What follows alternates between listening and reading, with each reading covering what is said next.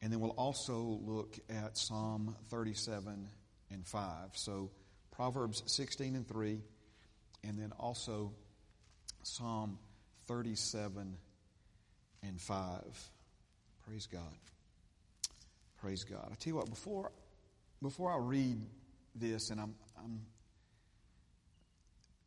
I'm concerned that I'm not going to have time at the end to say a couple of things that I feel like really need to be said this morning, and they would mesh better if you first hear a lot of the things I'm going to say before this, kind of leading up to those things. But I just feel an urgency this morning to say this, and in the days ahead, we're going to make a strong biblical connection between trusting God and our mental health.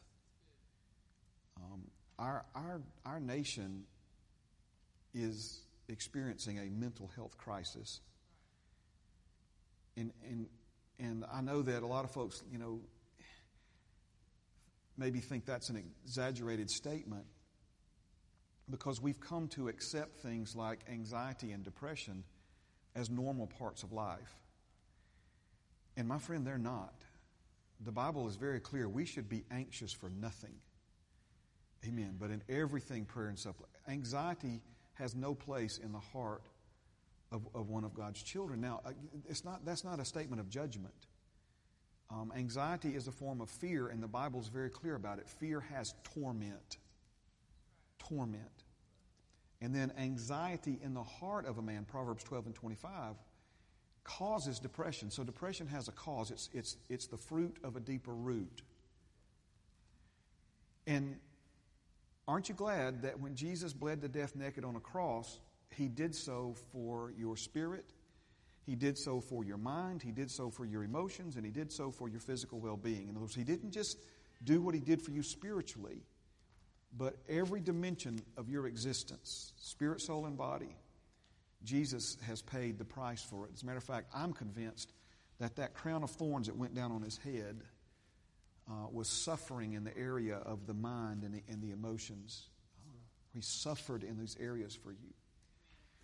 So what is the answer other than the world's answers and the medications that the world offers for all of this? I'm not trying to oversimplify it, my friend, but the answer is trusting God. You see, what the events of 2020 and beyond that's taking place in our world, I said this when all this was unraveling, that COVID has exposed some areas in God's people's lives that I think personally needed to be exposed. In other words, we needed to realize, hey, some of these areas that we think we're really doing well in, maybe we need to step back and reevaluate here. And one of the big ones is, are we genuinely trusting God? It's very easy for us to deceive ourselves in these areas into thinking that we are trusting God when we're not. And so when something like a worldwide pandemic happens, we tend to see, amen. And again, that's not a statement of judgment. You are the bride of Christ, and the last thing you want to do is insult a man's bride. So this isn't about throwing stones or anything like that. But I believe that we're leaving a lot on the table. In other words, there's rights and privileges and benefits and blessings that are ours. Jesus paid the ultimate price for us to have and to enjoy, that we're not experiencing or enjoying, at least maybe not in the fullest measure that we could be. And so a lot of this comes back to trusting God. You see, trusting God brings perfect peace, is what the Bible says. Perfect peace comes from those who have put their trust in God. So in the same way that rest is a leading indicator of what it means to be in faith, if you're curious of whether or not you're in faith about some situation or issue in your life or family, just ask yourself, are you at rest about that? Because if you're truly in faith about it, you'll have rest. Now, I know this is very simple, but I really feel like the Lord spoke it to my heart this morning for me to speak it to you, okay? You can have peace when you don't understand, if you trust someone who does understand. You can have peace when you don't understand what's going on, or that's where the devil creates so much stress and anxiety in our lives, is when we deal with things that, as faith people, it's like, man, what is this all about? I don't understand this, and then, if you read the book of Job, you see where Job's friends, they showed up to encourage him and stuck around to judge him, and accusing him of, you did this and you did that, and all this has happened because of this thing and that and all this other stuff. And if you don't have people in your life that do you that way, I guarantee you that Satan is the accuser of the brethren. He's going to accuse you.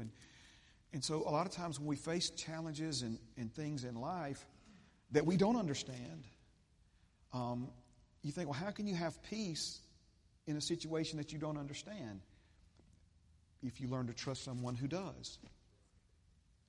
Like a lot of the things that my dad's going through, and I'm talking practical now, but this is true both spiritual and practical. In a practical sense, I mean, obviously I love my dad, want to try to help him fix him with this. I don't understand how to go into his lung with a robot and take out something that doesn't need to be there. You know what I'm saying? But the Lord led us to a doctor who does know how. He's devoted his whole life to not only doing that, but to teaching other people how to do it. And so in a practical sense, in a natural sense, I don't understand, but the Lord led us to put our trust in someone who does understand, who does know how to fix this, who does know how, right? And so just when we talk about our mental health, and notice you're hearing a lot in the secular world about this, okay? And it's sad to me that the church is silent on these things when we should not be. Now, we talk about it around here all the time, but I'm just saying, for the most part, even you have people say that the church is for spiritual things, but we need to leave physical and mental and emotional to the experts, to the professionals. Well, you could convince me of that if our Father God hadn't said, 10,000 things about it in His Word. He talks about these things in the Bible. And we even see that the Word of God that's living and powerful and sharper than any two-edged sword, it's able to distinguish the difference between the part of you that's spirit and the part of you that's soul, the part of you that's mind and the part of you that's emotions.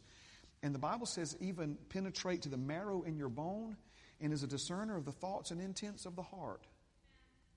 This is the Word of God, amen, that's living and powerful and will work in you on all three dimensions of your being and your existence. Amen.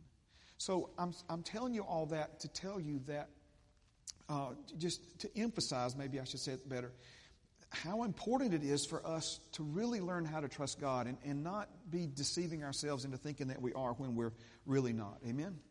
Okay. So let's get back to the verses. Proverbs 16:3. Commit your works to the Lord, and your thoughts will be established. Commit your works to the Lord, and your thoughts will be established. Amen. Let me just keep going here. There's some tie-ins to what we just said with that, but maybe we'll make them later. If not, we'll make them next week. The Lord leads. Amen. Now, Psalm 37:5 is related to this verse. It also begins with the word commit. But here he says, commit your way to the Lord. Trust also in Him, and He shall bring it to pass. So, to give you a statement based out of both of these verses, quick and easy for you to remember, amen, we're instructed to commit our works and ways to the Lord. Commit your works and commit your ways to the Lord. Now let's do a quick review here.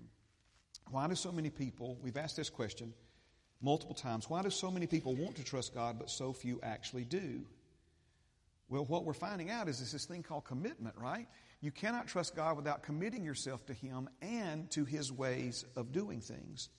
We are reluctant to commit because commitments limit our options and restrict our freedom. Think about that one for a minute now. This is not just true about, committing to God or committing to something that God has for you to do. It's true about any commitment in life. It was true about the commitment, those of you in the room this morning that are married. When you made that commitment, your option to see and to date and all that, other people, it just became greatly limited and restricted down to one individual. Amen. So commitments, we're reluctant to commit because commitments limit our options and restrict our freedom. No matter how hard we try, we cannot live the life God created us to live without committing ourselves to it. Now, how many of you have discovered this? I asked you this last week. Spiritual warfare increases the closer you come to committing yourself to the works and ways of God. The closer you come to really committing yourself to what it is that God has put you on this earth to do and the way He's created you to do it, the closer you come to making that commitment, the greater the spiritual warfare you're going to experience in your life. I'm not telling you that to scare you. I'm just telling you we've all experienced it. Why is it so hard to do what's right, you know? Think of all the people that'll think nothing of getting up and going to work in the morning, but it was like, you know, pulling teeth and toenails to get to church this morning. God helping you and God doing it for you are two different things. See, a lot of people think trusting God means God doing it for them. That's not what it means to trust God. If I called you to my house Saturday to help me move and Pam and I got in the truck and went shopping, then I didn't call you to help me. I called you to do it for me. See, if I'm asking you to help me, that implies that I'm going to be right there working alongside you. Committing a problem to the Lord without ever committing your works and ways to the Lord will never produce a lasting solution. Now, these are answers. They may not be the answers that everybody's looking for, but these are God's answers. His answers, lasting solutions are available to us for whatever we're dealing with in life. But committing a problem to the Lord without ever committing your works or ways to the Lord will never produce a lasting solution. And then let me remind you one more time, trying something is not the same as fully committing yourself to it. Amen. Now, a little bit more review. Commit, we said there's two meanings of the word commit. The first one is to entrust to the care of another. And we see both in the Old Testament and the New Testament where our Father in heaven invites us to do that. In the New Testament, He says it this way, cast all your care on the Lord, for He cares for you. So this idea of rolling, it's interesting to me that both the Hebrew and the Greek word both have at the root of it the idea of something being rolled off of you onto God. It carries with it this idea of casting or rolling off of your back onto God's back. So the idea that Father God invites and welcomes us to do this is biblical throughout the Bible, Old Testament and New Testament. But people get very interested in that aspect of committing. But there's a second part of understanding what it means to commit. And this part is to fully dedicate, obligate, or devote one's self to a course of action. See, commit your ways, commit your works. Notice, this is where that next part comes in. He's not just saying roll the problem off on God. He's saying roll it off on the Lord and then commit yourself to doing whatever it is, related to that problem, that issue in your life. God's course of action where these things are concerned. So the dilemma that we find ourselves in is we want the benefits and the blessings of number one without the effort and the commitment involved in number two. In other words, we want the peace that comes from trusting God, and we want the answers and the results that come from trusting God without fully dedicating ourselves to His course of action. And so this is where a lot of people are confused, and what it boils down to is they're trying to trust God to fix a problem that their current course of action is creating. Now, let's move on, all right? Or let's build on that would be a better way. Committing your works and ways to the Lord brings you into agreement with Him. Now, that is no small thing right there. You say, well, what does that mean, coming into agreement with Him? We might say it this way, getting on the same page with God. Bringing ourselves into agreement with Him. Now, if you and God, or you and Father God are at odds with one another, in other words, if He says it's one way and you say it's another way, He's never going to change what he says to agree with you. Are you seeing this?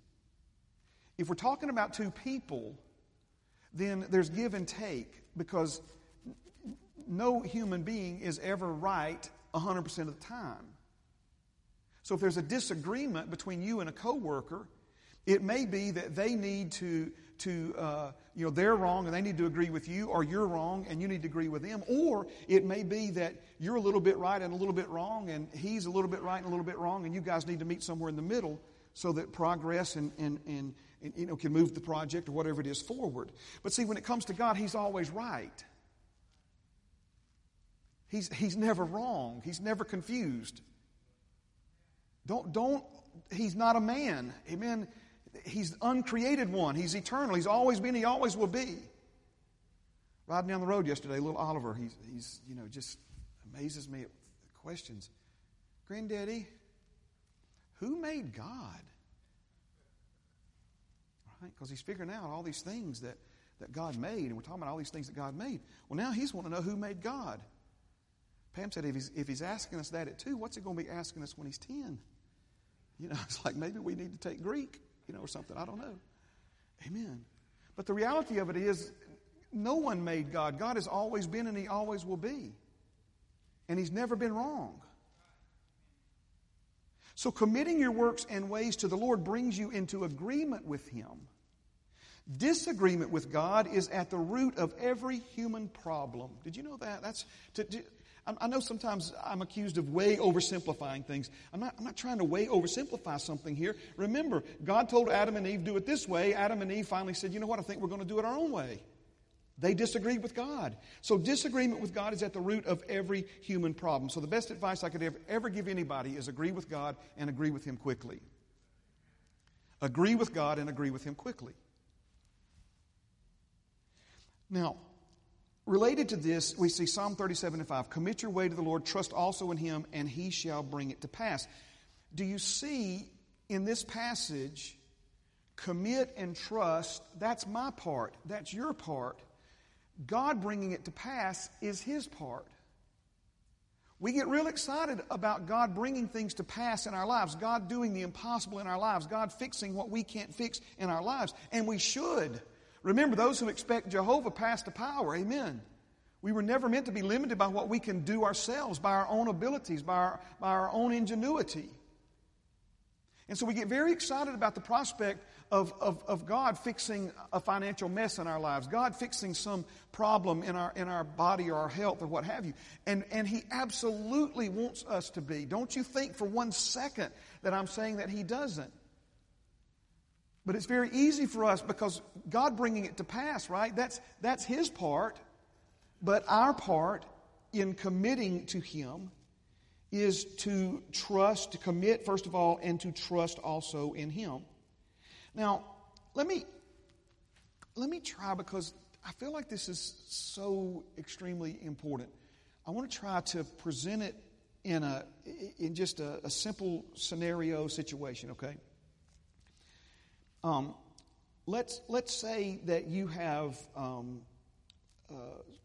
friends or whatever. You really love these people, and maybe you vacation with them. I don't know.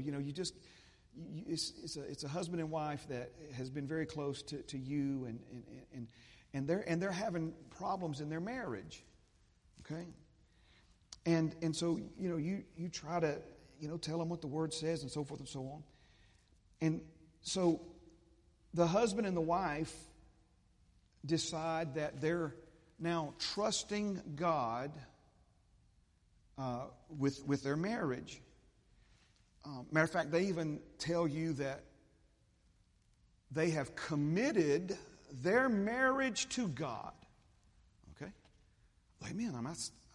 If you think I'm making light of that, I'm not. We need to trust God with our marriage. We need to commit our marriage to God. As a matter of fact, they even boldly confess to you, faith confession, amen, God is fixing our marriage.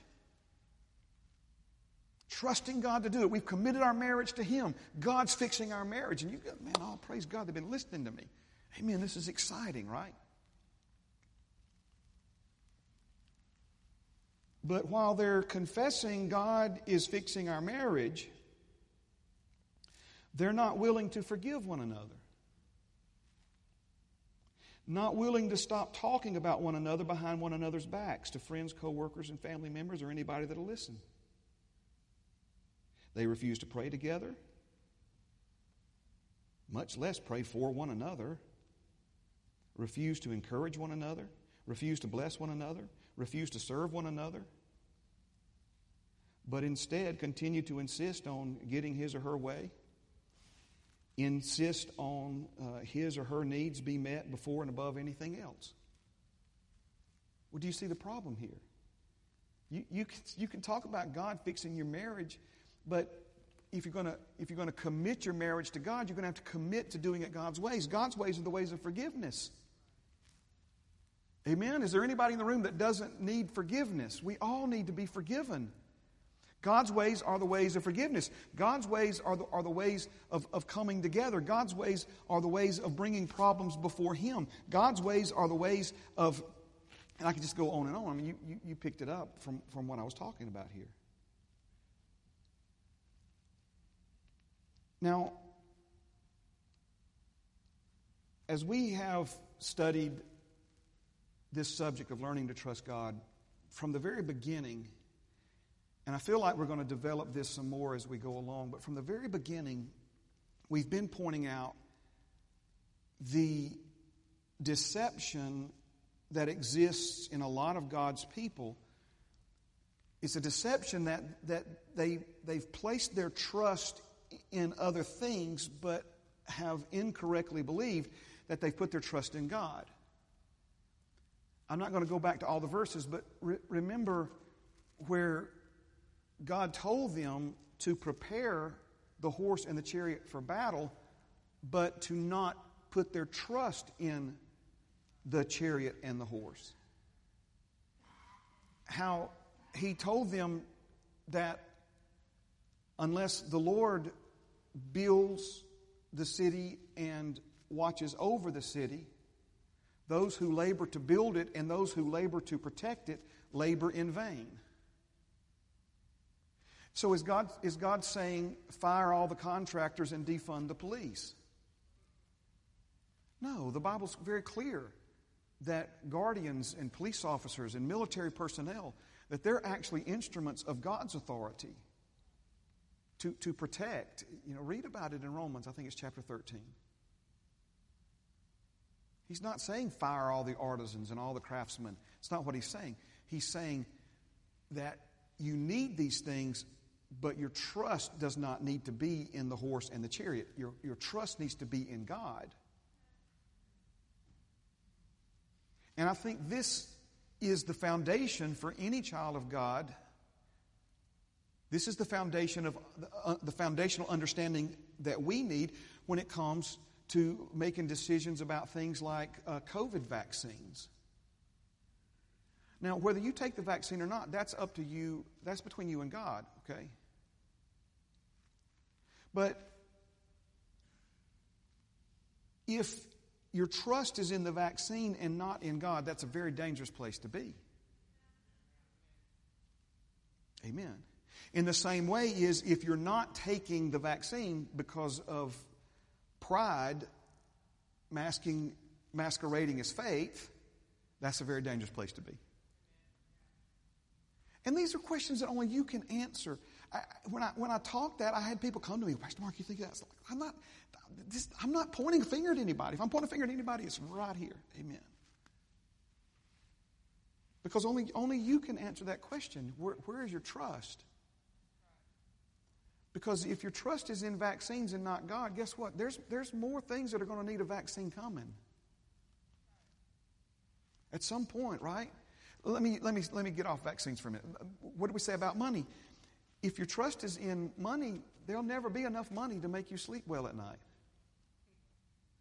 Right? It's when your trust has got to be in God. Because if your trust is in God, then Paul said whether you got a lot of money or not a lot of money, you're going to be content. So, in light of what we're talking about right now, God's fixing my marriage, but refusing to forgive and these kinds of things, I'm gonna give you a term here, and I'm not trying to be funny, and I'm trying to, I believe the Holy Spirit gave me this. You can be the judge of that, as with anything that I say to you. But this wrong understanding of making a faith confession and saying you're trusting God but not willing to commit your works and ways to the Lord, I have a term for that.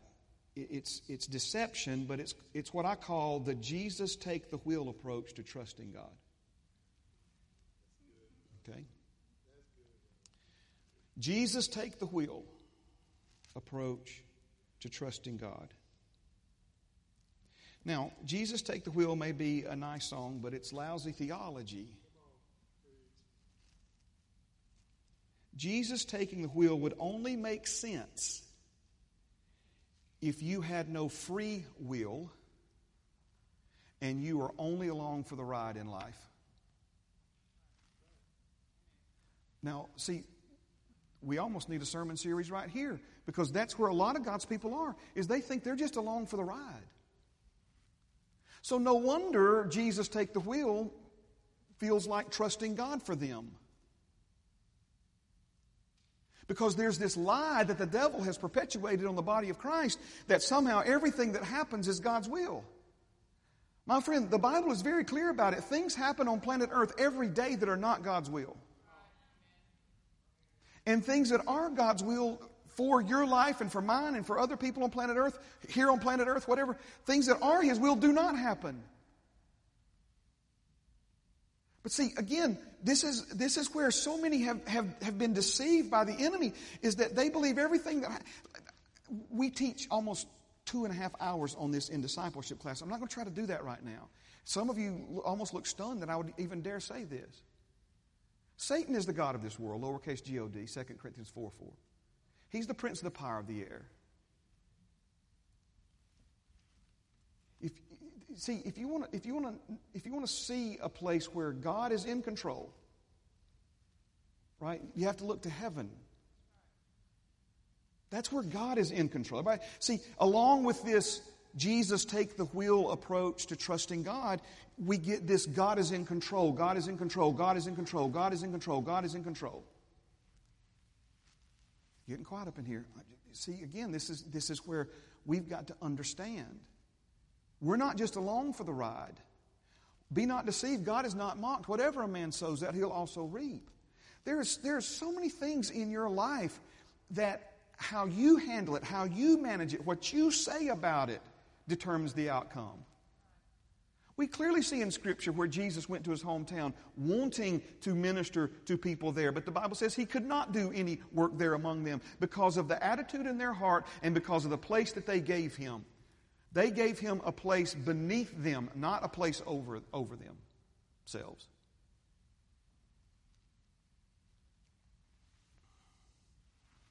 What's the crime rate in heaven this morning? 0. Are you hearing me? That's where God's in control. That's where the will of God is being carried out. This is why Jesus said, for when we pray for the kingdom of God to come, the rule, the reign, the domain, the dominion of God to come, and for the will of God to be done on earth as it is in heaven. Why would we have to pray for the will of God to be done in a situation if it's automatically done anyway? I don't know what I'm looking for here. I could just keep going on and on and on and on. What's the crime rate in heaven? After dark on the west side. Are you?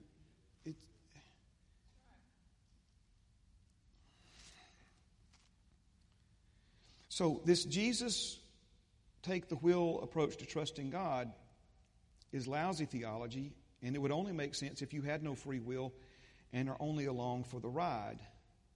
See, notice now we're back to the Jesus help me versus Jesus do it for me. Stay with me now. A Jesus take the wheel approach to trusting God explains why so many of God's children have a backseat driver mentality to the Word of God.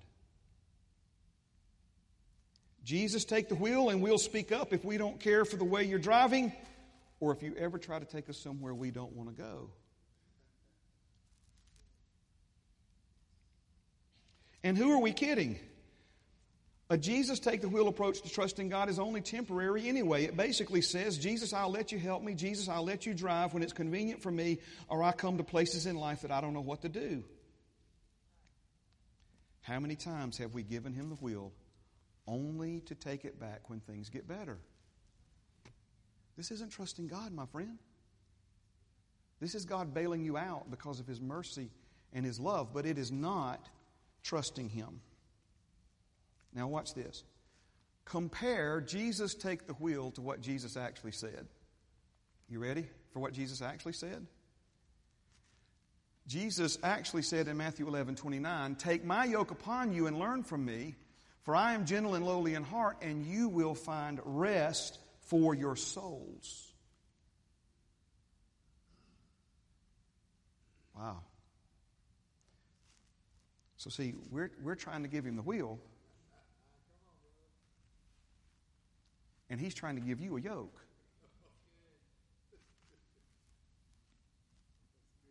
I want you to picture something in a moment in your mind. That, by the way, on the screen is a yoke.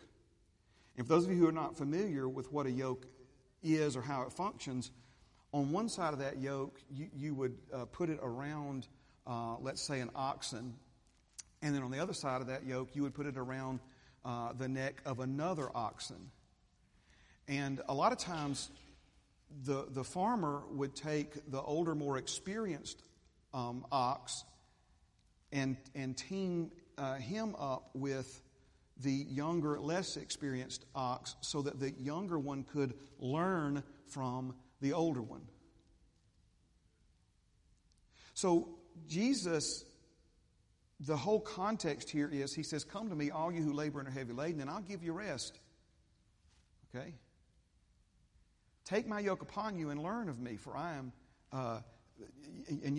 I'm meek and gentle and lowly in heart, and you'll find rest for your souls." Then He goes on to say, "For my yoke is easy and my burden is light." See, when we see it's almost scary to some people. But what we don't realize is we're going to wear one of these. It's either going to be some yoke of the lust of our flesh. It's going to be some yoke of religion. It's going to be maybe nobody in this room, but somebody listening to me right now, you've wore a victim's yoke. We're going to wear one of these. You're going to serve somebody. Jesus is inviting you to take His yoke because His yoke is easy and His burden is light. Do you realize there's no such thing as yoke-less, burden-less Christianity? Otherwise known as Jesus take the wheel while I nap in the back seat. That's not who we are. That's not how any of this works. Picture in your mind for a moment, okay? Jesus, he slipped His neck through one side of that yoke, and you walk around in front of Him, and you got to bend over because He's bent over, right? And you're bending over, looking at Him, trying to give Him your steering wheel, while the other side reserved for you remains empty. That's the breakdown that we're having for so many people in the body of Christ. Take a long look at that yoke, my friend. It looks a whole lot like limited options and restricted freedom to me. See, you put your neck in one of them bad boys, you don't get to plow wherever you want to plow. But you don't have to plow alone. See, that's the difference right there. Let me tell you what else that looks like right there, or what it requires. It requires commitment. See, we're trying to give Jesus our wheel while He's trying to give us His yoke. And all the while this is going on, we're doing some kind of heroic, maybe even borderline fanatical Christian duty because we're temporarily offering Jesus our steering wheel. This is so important. I actually put this in my notes. Don't rush this or skip this. This mindset represents the wall so many of God's people are hitting and cannot seem to get past. We're trying to trust Him by giving Him the steering wheel when we should be trusting Him by taking His yoke. Both the wheel and the yoke represent guidance and direction. Let me just read it. I can get through it faster if I just read it. Both the wheel and the yoke represent guidance and direction. The yoke, however, includes with it commitment and effort on our part. The wheel represents napping in the passenger seat while Jesus gets us out of a jam and to where we want to be. The yoke says participant while the steering wheel says passenger. The yoke represents help, while the steering wheel represents someone doing it for you. You see, we want to learn from riding what can only be learned from plowing. It's the truth. We want to learn from watching what can only be learned from doing. So let's go back to what I consider to be two of the most important points that we've made in this last section of our study, okay? First of all, placing your trust in God will do what? It will lead you through experiences that will open doors of knowing and seeing in your heart. Trusting God moves the promises of God from theories in your head to proven foundations in your heart, okay?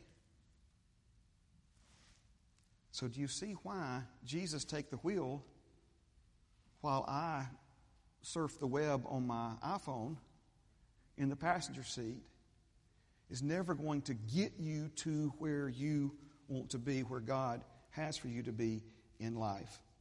We've been plowing through life our own way. We were never meant to do that. Jesus wants to teach you to plow His way.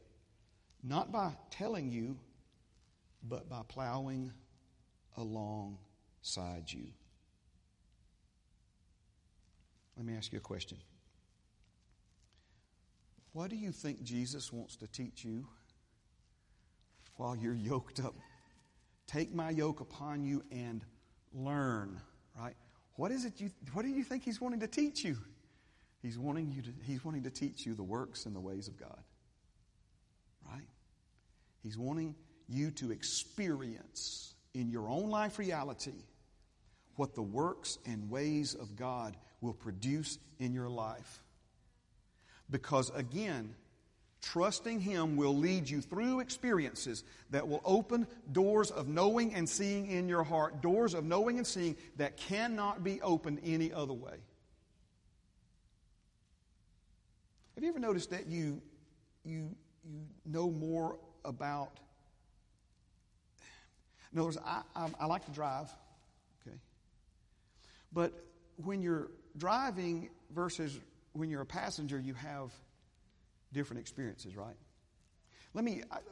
I'm landing this plane, so just stay with me just a couple more minutes, okay? Pam and I were discussing this because she helps me drive, and I'm thankful for it. Don't misunderstand me, you know. Honey, do you see that over there? You know, she's not an alarmist. She's not a backseat driver. She helps me drive, and I thank her for it. Amen.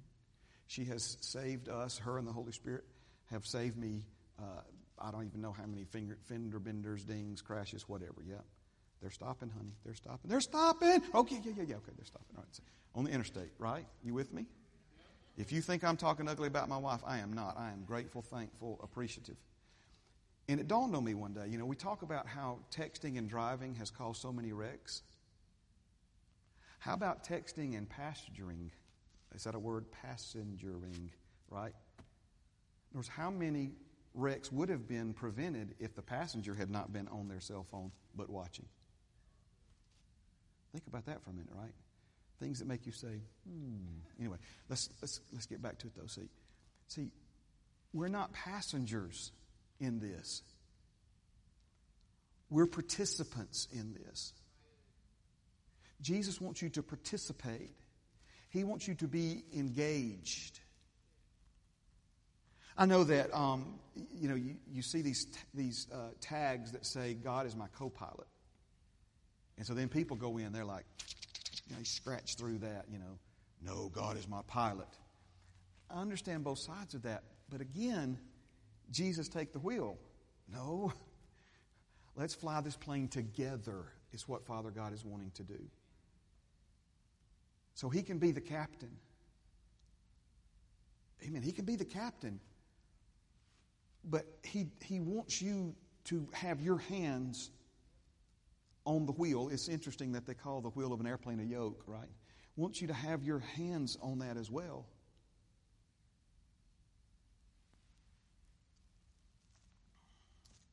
Amen. Stand with me. Praise God. Last slide and we'll pray. Amen. The yoke is what committing your works and ways looks like. Amen. We've been talking now for a few weeks about committing your works and ways to the Lord. Let me show you what it looks like. Okay? That's what it looks like right there. Amen. That's what it looks like right there. Now, when we started this series, we said that we were created to rule and reign in life. We were created to have dominion in life. And at the same time, we were created to be connected to, dependent upon our Creator Father. You can't have one without the other. We talked about the chariots, right? We said, what are chariots? Chariots are things that people create in an effort to rule and reign in life without God. Overcome without trusting God. We're going to do this ourselves. We're going to make our own way. We're going to get all these horses and chariots and bows and arrows and riders, and because we're going to win this battle without God. See, that's the mindset there. This is why people are compelled to do this. But again, the way to truly rule and reign in life is to be dependent upon Him. And we said this, remember, the less dependent you are upon God, the more you try to live independently from Him, the more dependent you become on other things, on other people. That's why, as scary as that yoke may appear to you, the reality of it is, if it's Jesus' yoke, it's a beautiful yoke. If it's addiction, a drug addiction, alcohol addiction, my friend, that is a nasty, horrible, ugly, demoralizing, painful yoke. You see what I'm talking about here, right? Amen. Father, forgive us for a Jesus take the wheel approach to trusting you. It's not what you're looking for, Father, from us. Father, help us this morning to trust you enough to not give you the steering wheel of our lives, but to take the yoke that Jesus has so freely and beautifully and wonderfully offered to us. Father, that we would learn to do life alongside Him. That we would learn from the Master. Never been a more successful human being on planet Earth in doing your will, Father, than Jesus. What a privilege to learn from the Master of all masters, the King of all kings. What a privilege this morning to accept His invitation to do life alongside Him. To be taught directly from Him and your Holy Spirit, your ways and your works. Father, forgive us for ever being reluctant to commit to this. It's where all the answers we've looked for all of our lives are to be found. Father, I thank you this morning for these beautiful men and women, Lord, these young people. Father, so much potential in this room. You put greatness in every one of them. Lord, I thank you that we're learning this most important lesson of all, Lord, to trust you. To trust you with our salvation, to trust you with our righteousness, to trust you with everything that we need in life, everything, the accomplishment of everything you've created and called us to do in life, Father. I pray for that one that's listening to me right now, either in this room or online or both, Father, that may be struggling in the areas of their mental health, Lord. So many times we hear that and we think that it's referring to some, terrible diagnosis or some issue, Father. And yet there are folks listening to me right now that are bound by so much anxiety, Father, that they want to be present in this building, but anxiety is preventing them from being here and preventing them from doing many other things, Lord. Father, I thank you that the answer to these things is found in trusting you, learning to trust you. And Father, for that one that's listening to me right now that is in the middle of some situation in their lives that they simply do not understand, Father, I thank you that we can still have peace. That's why you called it peace that passes understanding. Is if we'll learn to trust somebody who does. And Lord, we recognize that you understand things that we don't. You see things that we don't see right now. And so we trust you, Father. And we find peace in that trusting. In Jesus' name, amen and amen. Thank you for being here this morning, for tuning in this morning. Have a great rest of your day, a wonderful week ahead. We'll see you Wednesday night, if not before.